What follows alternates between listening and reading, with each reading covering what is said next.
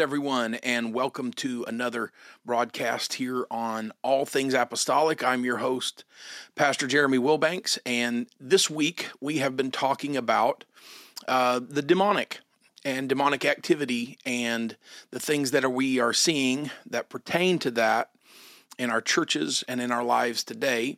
And we can see it in a lot of different places. We can see it in government. We can see it in culture. We can see it in entertainment. And occasionally it shows up in our church services. And that's what we've been talking about this week. Now, it's important for us not just to know about this tactically or practically, but to know about it theologically. What does the Word of God have to say about it? And how should we understand it as the Word of God talks about it? And this is important for us because it gives us context. It gives us a way to understand. Well, it lets us know how God feels about it, the way God talks about it. And so that's important to us. So let's begin by giving a little larger context to this. And this will help us to understand what all of this means for us as individual saints and for the corporate church body. And so here's some larger context. And we're going to read some very familiar passages of Scripture. I'm sure that most of you have considered the spirit world and the demonic, the larger spirit world in context of these scriptures, but we're going to slow down a little bit and talk about them from these passages. Perhaps the most, at least one of the most popular passages of Scripture that deals with our interaction with the spirit world is what Paul wrote to the Ephesian church in chapter 6. In verse 12 is probably the center focus of that discussion there in chapter 6. And it says, "For we wrestle not against flesh and blood, but against principalities, against powers, against the rulers of darkness, of the darkness of this world, against spiritual wickedness in high places." That's Ephesians 6 and 12. So this is the larger concept, the larger context that Scripture puts us in when it comes to dealing with things of the spirit world, and in particular, the battle that we are in, the constant battle that we're in with the spirit world as children of God. And we have to constantly live with the awareness that this is the atmosphere that we're in, that there's no time when we are not in that kind of a battle. And thank God that the Holy Ghost gives us rest. Otherwise, the battle would wear us out in short order. But the Holy Ghost does help us. And so we're in this constant contention, this constant fight with the spirit world and demonic activity, spirits of darkness, wickedness. It's all there. That is the constant and present fight that we're in. But I'd like to drill into this subject a little bit further, a little deeper. The popular way that the demonic is discussed today is that it's a New Testament thing, that it's something that showed up in the New Testament and wasn't really present much in the Old Testament.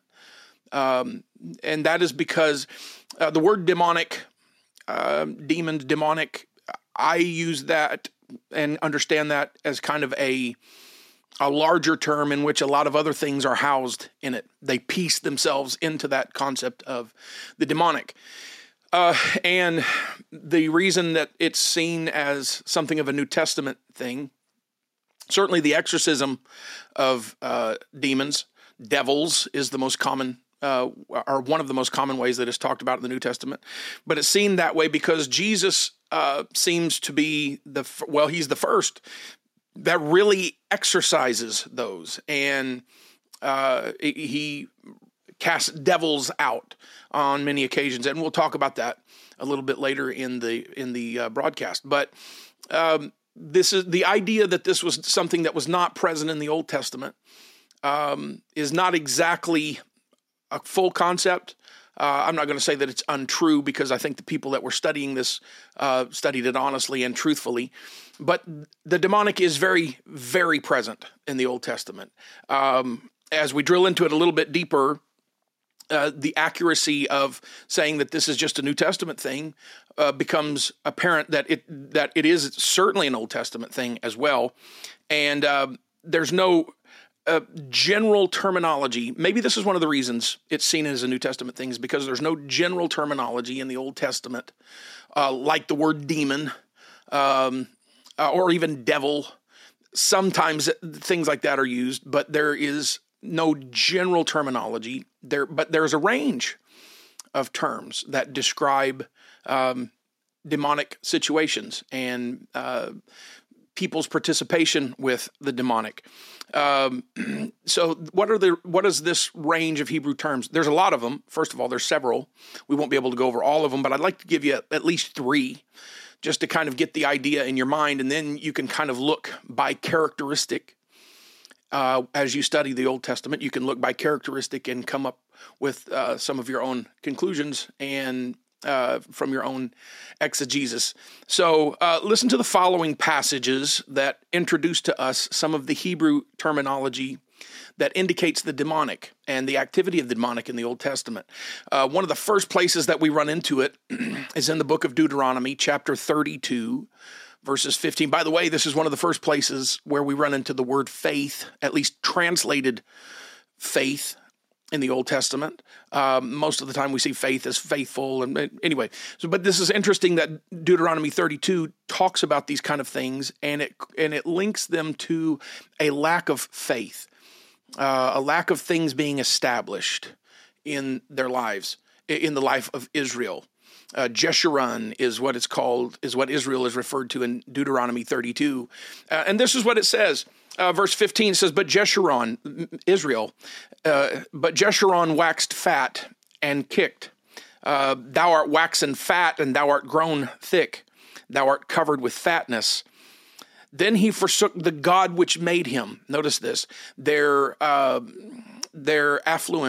their gaining of wealth, things that should have been blessings became cursings to them because they grew fat, they grew heavy, they grew thick, is what Deuteronomy 32 says. And it says, all of this caused them to forsake the God which made them, and they lightly esteemed the rock of their salvation. That's verse 15. Verse 16, they provoked God to jealousy with strange gods. Notice this, they started worshiping strange gods with abominations. There's a lot to dig into here that we don't have time. We're trying to get to the point that we want to make out of this. But notice all of this terminology. With abominations provoked they him to anger. Listen to verse 17. They sacrificed unto devils. The word there, sedim, said devil, or demon rather. Sedim, devils. They sacrificed unto devils. Hebrew words sedim, and not to God, to gods whom they knew not, to new gods that came newly up, whom their fathers feared not. So this sed or sedim is one of the Hebrew words that indicates demons, and the children of Israel were interacting with demons in a worshipful way. This was something that became abhorrent in the eyes of God, that they would participate with the demonic this way, that they would worship demons. Another place that we run into it, and these are just, again, there's so many in the Old Testament, and we're just given a few of them, but we run into another very interesting one in Leviticus chapter 16 and verse 6. It says, and Aaron shall offer his bullock of the sin offering, which is for himself, and make an atonement for himself and for his house. Now, this is by commandment of God. This is God in the book of Leviticus telling Israel how they're supposed to worship him. And he tells Aaron, through Moses, God gives command to Aaron that you're going to bring a bullock for your sin offering, which is for himself, and make an atonement for himself and for his house. That's Leviticus 16:6. 16:7, and he shall take the two goats. You just have to read back and find out about these two goats. He shall take the two goats and present them before the Lord at the door of the tabernacle of the congregation. And Aaron shall cast lots upon the two goats, one lot for the Lord, and the other lot, in your King James, it's going to say scapegoat. The one lot for the Lord, one goat for the Lord, and the other for the scapegoat. Now, that word scapegoat, when you look at that in Hebrew, King James, scapegoat, is the Hebrew word Azazel. Azazel. Azazel in Leviticus, and when we read Leviticus, it's referring to a location, a geographical location it's out in the desert. It's a wasteland. It's an uninhabitable place. It's a wild place, an uncultivated place. Azazel is referring to a region. In Leviticus, it's referring to a region. And this goat that was sent out, Aaron was supposed to lay his hands on that goat. The goat that was belonged to the Lord or belonged to Yahweh, they were supposed to sacrifice without even with its skin and everything. It didn't go through the other rituals that other sacrifices went through. It was just offered. The Azazel, the goat that was the scapegoat, the Azazel, Aaron was supposed to lay his hand on that goat and confess the sins of Israel, and that goat was supposed to go out into an uninhabitable wilderness, Azazel, an untamed place, a place that was uncultivated, that was foreboding. It was a place of the demonic. In fact, Azazel, in Leviticus, it's referring to a region. But in ancient Mesopotamian literature, Azazel was the name. It was a proper name of a demon. Azazel was a proper name of a demon. There's a lot that goes into this, and maybe one of these days we'll talk about it. It's enough for this recording today that we know that this is terminology that was attached to, demonic things. Azazel, a region that was demonic, a proper, the indication of a proper name, something of a personality, a demonic personality. Azazel, that's there. In the next chapter in Leviticus, the very next chapter, this was chapter 16 that we just read. In the very next chapter, chapter 17, verse 7, the same imagery is used to describe devils. Let me just read it to you. I'm just going to read part of this verse, and you can go and read it, the rest of it for yourself. Leviticus chapter 17, verse 7, a portion of that verse says, and they shall no more, this sounds like Deuteronomy 32, and they shall no more offer their sacrifices unto devils. No more offer sacrifices unto devils. The word devils here, Sa'ir, if I'm saying that correctly, Sa'ir, is connected to the word satyr, Sa'ir. It was a goat-like demon that inhabited desolate places. A goat-like, notice that. You could see the connection to Azazel. It was a goat-like demon that inhabited desolate, uninhabitable, lifeless places. This is what we're talking about here. So this is a demonic spirit that is attached to deathly things, to uninhabitable things, to uncultivated things that are outside of God's purview. It's interesting, and there's fairly recent scholarship that has dug into this, that when Aaron was to lay his hand on that goat and send it out into uninhabitable places, unstructured places, wild places, it's the exact opposite. It's the exact opposite of the camp of Israel, and in particular, the tabernacle in the wilderness. All of that is a cultured place. It's a cultivated place. It's a place where there's the rule of law, but it's not just constitutional law like we have in the United States. It's divine law. It's law that came down from heaven. And so those things, those sinful things that violate the law, that part of our nature that Aaron had to go, that part of Israel's nature that Aaron had to go and make atonement for, and lay hands on that goat and confess the sins of Israel, those unruly parts of Israel's nature and human nature, ours, those unruly, wild, untamed parts were sent out into an unruly, wild, and untamed place. It's almost like you send that which is demonic into that which is demonic, and you don't let that which is demonic remain in God's structure, in God's culture. You just don't let that remain. So that's another that's other terminology. In Isaiah, there's a reference to a demonic activity, and this will be our final example. But there are many in the Old Testament. This will be a final example of demonic description in the Old Testament. Isaiah 34:14. There's another one in Isaiah 13. Says this. It says the wild beast. Notice like Azazel goes into the wilderness. Notice what the place that Isaiah describes. Isaiah 34:14, it says, the wild beasts of the desert. The wild beasts of the desert. The word there, wild beast, Sayim, Siyim. It's talking about desert animals, but Sayim is desert animals that, this may seem odd, but it's desert animals that make a howling noise. Desert animals that make, they howl. There's a haunting sound to them.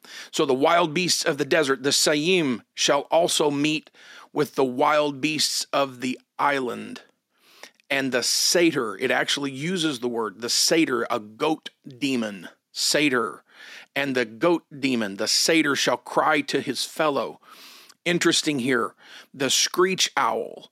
The screech owl also shall rest there and find for herself a place of rest. This is, by the way, this is what demons are looking for. They're looking for a place to rest. They're looking for a place to inhabit. They're looking for embodiment, if you will. This is part of the description of what demons are looking to do. They are looking for a place to be embodied. Interesting here, the screech owl, the Hebrew word lilit, perhaps even in the name that we might hear from sometime, Lilith, the screech owl. One translation calls instead of screech owl, says night hag. Another translation says night jar. Night hag, it comes out at night and does tormenting things at night. And it's looking for a place to rest. So there's actually a range of description of the demonic in the Old Testament, from Sair to Lilith to Sayim, all of these different things. It's satyr, and then there's others. There are one place Scripture talks about the Lord sending a lying spirit. I don't know if that's a proper description of a demon, but it's certainly an interaction with the spirit world. And it had an effect on people. It controlled their actions. It had control over them. And so this is the range. This is at least part of the range of the description of the Old Testament. All of that was to say that the demonic was very present in the Old Testament, very prominent. It was something that the children of Israel were very accustomed to talking about in a particular way. And this is just some of the terminology that they used to talk about it. So there's quite a descriptive range in the Old Testament used to describe the demonic.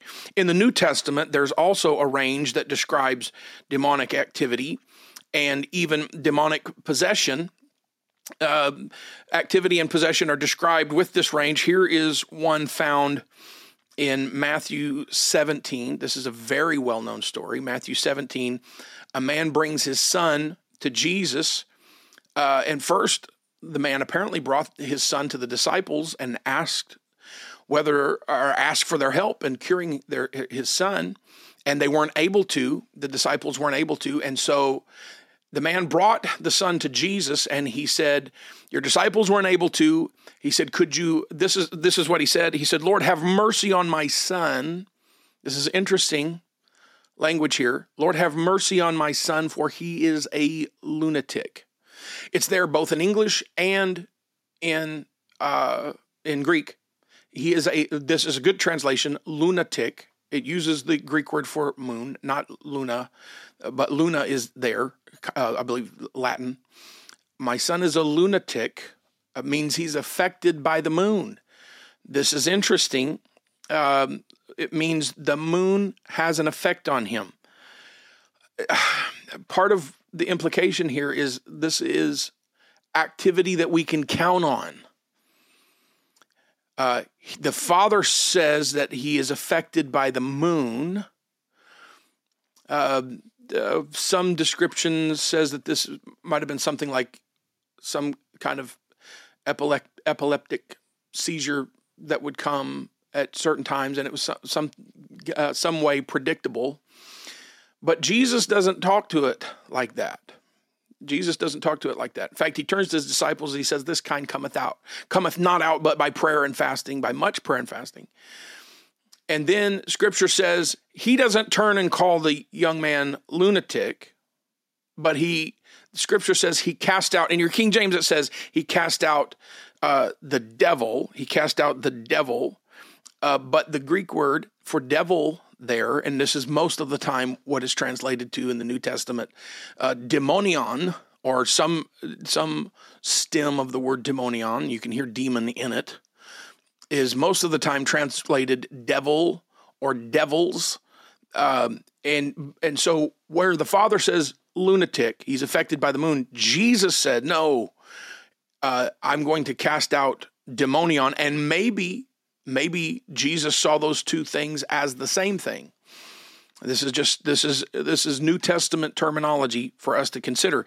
Another term that's very prominent, and there are several in the New Testament. We're just going to touch on two or three. Another term that is prominent in the New Testament is evil spirit. Evil spirit. Acts 19:5 talks about the sons of Sceva or Siva, who tried to cast out an evil spirit. Poneron pneuma, from a man, poneron evil, and pneuma, you've heard that spirit, poneron pneuma, they cast out an evil spirit from a man, and they said, "We adjure you by Jesus whom Paul preaches."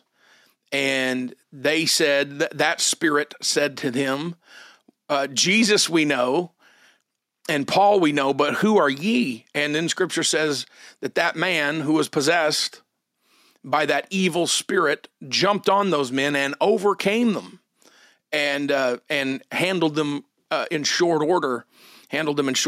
So this is another example of another set of terminology, or another term that is used to describe the demonic evil spirit. Another example, maybe the most prominent, maybe there are two that go back and forth for most prominent. One would be devils or devil.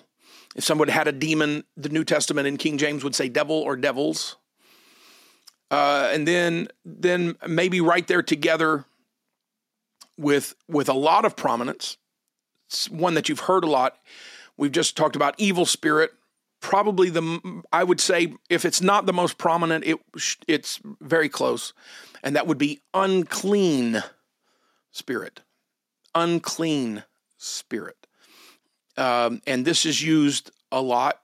All three synoptic gospels use it. Matthew uses it. And Mark uses it. And Luke. I think Mark uses it 4 times. Luke uses it 6 or 7 times. Mark uses it 6 or 7 times. Mark uses it more than anybody. This seems to be kind of a thing with Mark. And so there are prominent stories that are there. Mark really seems to give us details that Luke gives us details. Matthew sometimes gives us details. Mark really gives us details. He doesn't just tell us a story. He shows us a story. He puts us in it. He paints it for us with words. And so there are prominent stories, and this is one of Mark's fortes, if you will, to demonstrate, to show, to provide detail, in this case, in the subject that we're dealing with here, to give us details of the demonic. And there's 2 stories that all three of the synoptic gospels, this is not something that John really gets into, the Gospel of John, but Matthew, Mark, and Luke do get into this. Mark being the most prominent, at least using the term unclean spirit. using the term unclean spirit. Now let's talk about that for just a second, and then we'll get into probably the most prominent story when it comes to demonic possession and Jesus dealing with it in the New Testament. The most prominent story in the New Testament is the wild man of Gadara. Before we get into that, let's talk about what an unclean spirit is, because it gives us insight and maybe makes link back to all of that Old Testament stuff that we talked about, and kind of coalesces all of those different points that we could talk about in both the Old and the New Testament. So the idea of unclean spirit, unclean spirit. It is, you've probably heard this in modern language. You talk about somebody that would go and do something, and they would sit next to a river or the ocean perhaps, and they would say, this is cathartic. This lets me clean. It's like cleaning my mind out, cleaning my spirit out. So they would use the word catharsis or cathartic. This is unclean spirit, akatharsis, akathartos. You can hear it, akathartos. It's in there. You can hear the stem word in there, katharo. And you can hear katharo means to clean. It's actually, it means to it's talking about ritual purity, where you see this in the book of Leviticus, ritual purity, to cleanse things. And that doesn't just mean wash. That doesn't just mean scrub. It doesn't mean declutter. It's a prescribed ritual, ritualistic cleansing. Now, as apostolics, we don't really like the term ritual or ritualistic, and we understand. I understand, but it is a fairly accurate term when you're trying to describe what was prescribed by God in Leviticus. If you do this kind of sin, it's this kind of offering. If it's this kind of sin, it's this kind of offering. And for the Day of Atonement, it's this kind of offering. And we read about it out of Leviticus. There's a goat that is for the Lord, and then there's a goat that's the scapegoat, and it's this kind of offering. And so there's prescribed worship and prescribed cleansing, purification. In fact, the Day of Atonement is one of those kind of days. It brings everything back to a pristine state, a cleansed state. And now we go forward from the Day of Atonement into the new year, into the new decade, in some cases, into a Jubilee year out of the Day of Atonement. And so there is a prominent place, as prescribed by God, for ritual purity or ritual cleanliness. So when we're talking about cleanliness, this is not just it's not just talking about spiritual hygiene. There is a process. There is a process, a ritual of, I do this, and I do this, and I do this, and this is acceptable to the Lord. This is acceptable to the Lord. We wash in this manner. We offer this sacrifice, and this is acceptable to the Lord, and I have to do it in this prescribed manner. So when we hear about unclean spirits in the New Testament, there is something in that notion that indicates the lack of ritualistic cleansing. This is not, when we say ritualistic, we don't mean mere ritual, but we mean ritual as God prescribes it. The chief apostolic ritual is repent. That's what Peter said on the day of Pentecost. Then Peter said unto them, repent and be baptized, every one of you, in the name of Jesus Christ for the remission of sins, and ye shall receive the gift of the Holy Ghost. In other words, you've got to do it this way. You got to do it this way. This is not just however you want to do it. You have to do it this way. So, kathairo, this is cleansing. It's also an agricultural term. It's an agricultural term that indicates walking through a garden and trimming, clipping, pruning vines that are unruly, limbs, branches that are unruly, and making everything come into a designed order. Nothing just gets to grow chaotic. By the way, this is one of the descriptions of the demonic, that is chaotic. God is dealing with chaotic things. and bringing chaotic things into order. He's bringing things out of the demonic and into the divine order. So this is part of what you're supposed to understand when you read the New Testament, when it talks about unclean spirits that have not gone through ritual cleansing, or if we're talking about it in an agricultural sense. By the way, I think the best sense is to say that it's talking about the ritualistic cleansing, but I think the other applies also. Where we're talking about it from an agricultural sense, no, wait a second, things have just gone unchecked, wild, without trimming, without pruning, without cleaning. This is not subject. This person's spirit is not subject to spiritual authority. And we'll get to that in just a little bit. So this is part of what, when you read about an unclean spirit, this is part of what you're supposed to pick up. That there are things that can be fixed with pruning, with trimming, with clipping back.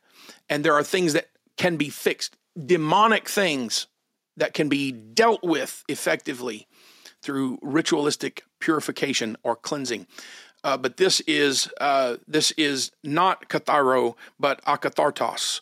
It is unclean, akathartos, unclean, untrimmed, unkept, uncultured. So this carries with it. You can see that the similarity to the Old Testament idea of goat demons, satyrs. That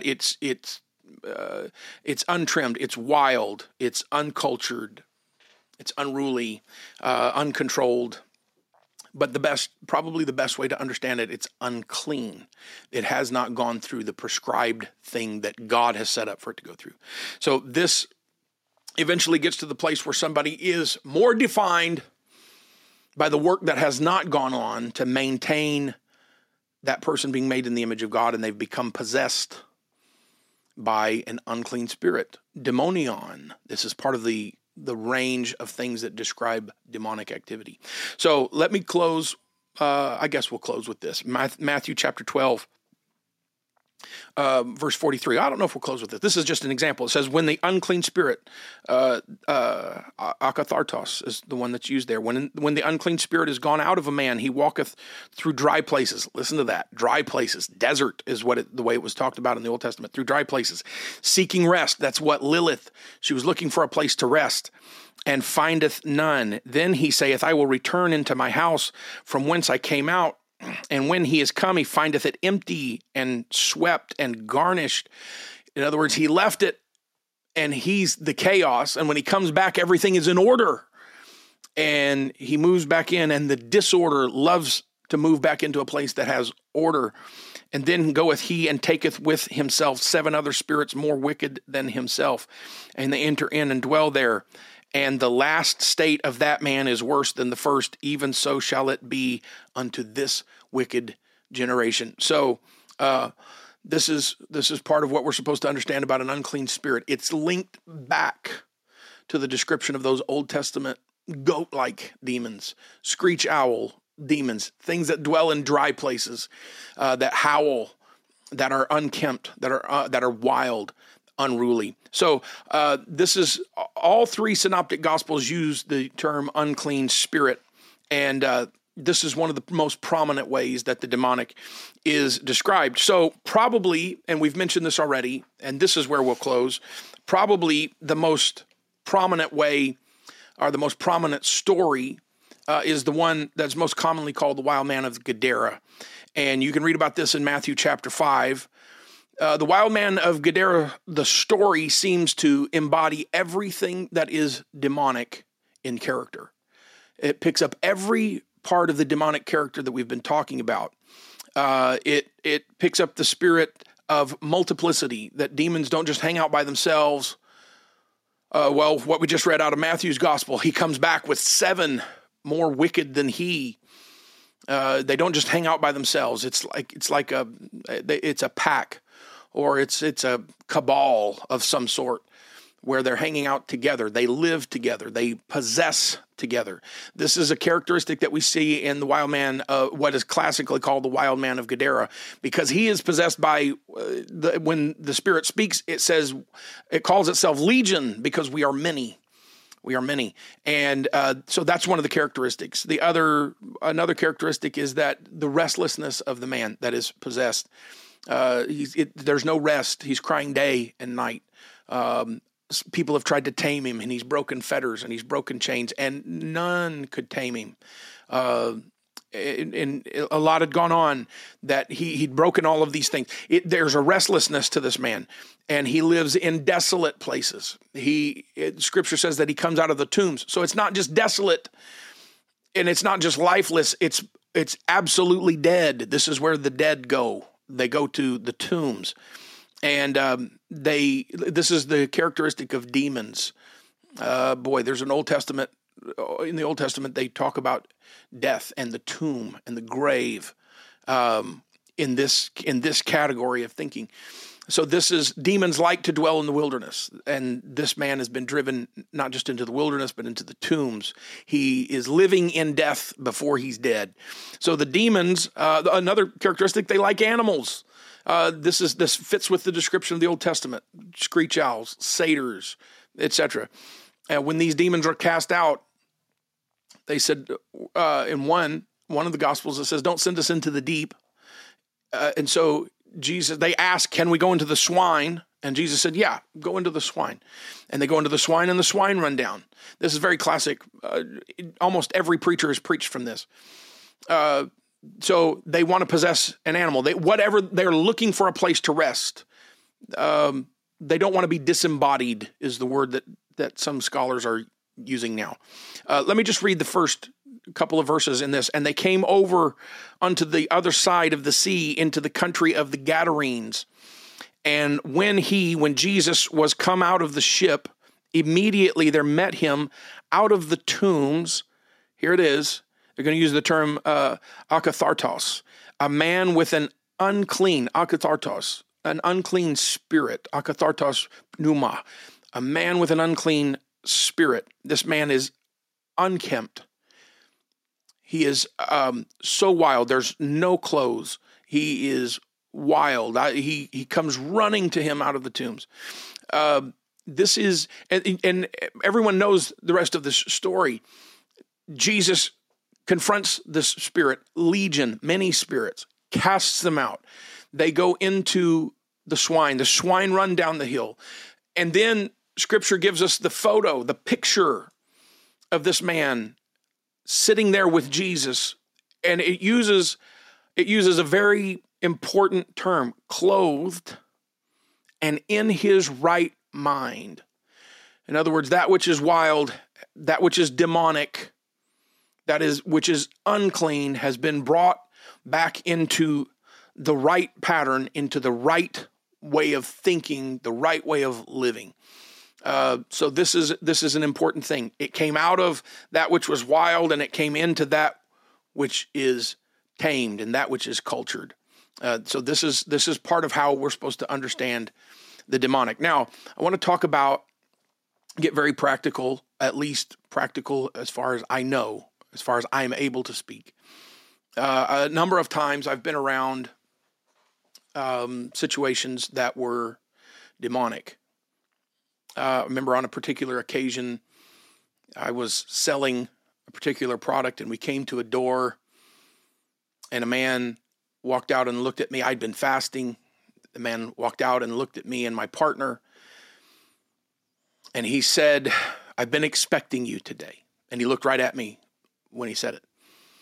I was a kid, and to tell you that it didn't scare me would be to lie. And I stepped back from him, and I watched as he did some things with my partner, not wicked or well, it was ungodly, but not. He and my partner made some kind of a spiritual connection there. It was odd. There are another few examples. I'll just give you one, but we're talking about the presence of spiritual authority. Oh, to go back to this man, he looked at me and he said, do you feel tired? And I said, well, yeah. And he said, what are you? And I told him, at that time I was very young, but I still told him that I was a preacher and a Pentecostal preacher. And that stopped him. That stopped him from making any kind of physical contact with me. He wanted, what he was wanting to do was grab my hands, but that stopped him. And he was able to do that with my partner and began to get some kind of influence over my partner. And fortunately, we were able to break away, and both of us talked about how odd that was. And my partner just thought it was weird. I thought it was demonic. It was demonic. Another instance that immediately comes to mind here in our church, our local church, there was a young man who came to church that was participating with the demonic. If he was not possessed, he was participating with the demonic, and he came to our altar. And I can't give too many details because I don't know who all will see this, but he began to do some things in the altar that were we weren't okay with them. And I walked down.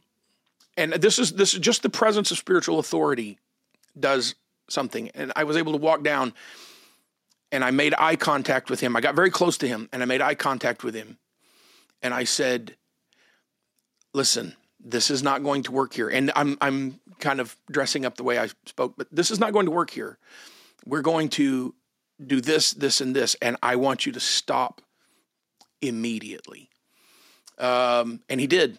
He did. And we were able eventually to pray that young man through and baptize him in Jesus' name. Another occasion, we had a man come. This is demonic. It's demonic. It's come to bring chaos. And he came and he told me that he was supposed to get up and speak to the church. And I said, well, no, I'm not going to get up and speak to the church. And he said, well, should I obey God or man? And I said, well, around here, you're going to obey me. And he did. He did. This is spiritual authority. And there was more to these conversations. Just the presence of spiritual authority, just the fact that spiritual authority can walk into the room, a lot of times can quell the demonic to a certain level. Now, there are other times when we've absolutely had to lay hands on somebody, or we've absolutely had to speak to demonic situations. And I've never had to call them by name, but we have spoken to them and absolutely broken chains. So sometimes that spiritual authority has to be ramped up. This is the answer. This is always the answer to the demonic, because the demonic is unruly. The demonic is unruly. It is wild by nature. But the presence of spiritual authority doesn't just quell, it absolutely defeats the demonic. It defeats the demonic. And this happens through preaching. This happens through the worship of a church. This happens through prayer. Jesus said to his disciples, this kind cometh out only by prayer, by much prayer and fasting. Prayer and fasting defeats it. And this is how you and I are supposed to approach. We're not supposed to approach the demonic with fear. We've got the power of the Holy Ghost. We're supposed to approach the demonic with spiritual authority. So we've got to have spiritual authority in our life, and then we've got to operate in spiritual authority. So this is how we're supposed to understand, at least in part. This is how we're supposed to understand the demonic, and at least in part, this is how we're supposed to deal with it. This is how we wrestle against, not against flesh and blood, but against principalities and powers and the rulers of the darkness of this world and wickedness and spiritual wickedness in high places. This is how we do it, and that's how Paul said, you put on the whole armor and you pray, and that praying is that's not just our daily habit. That is the interaction with spiritual authority, with divine power. This is how we're supposed to deal with it. I can't wait till we can get together again. We'll see you next time on All Things Apostolic. God bless.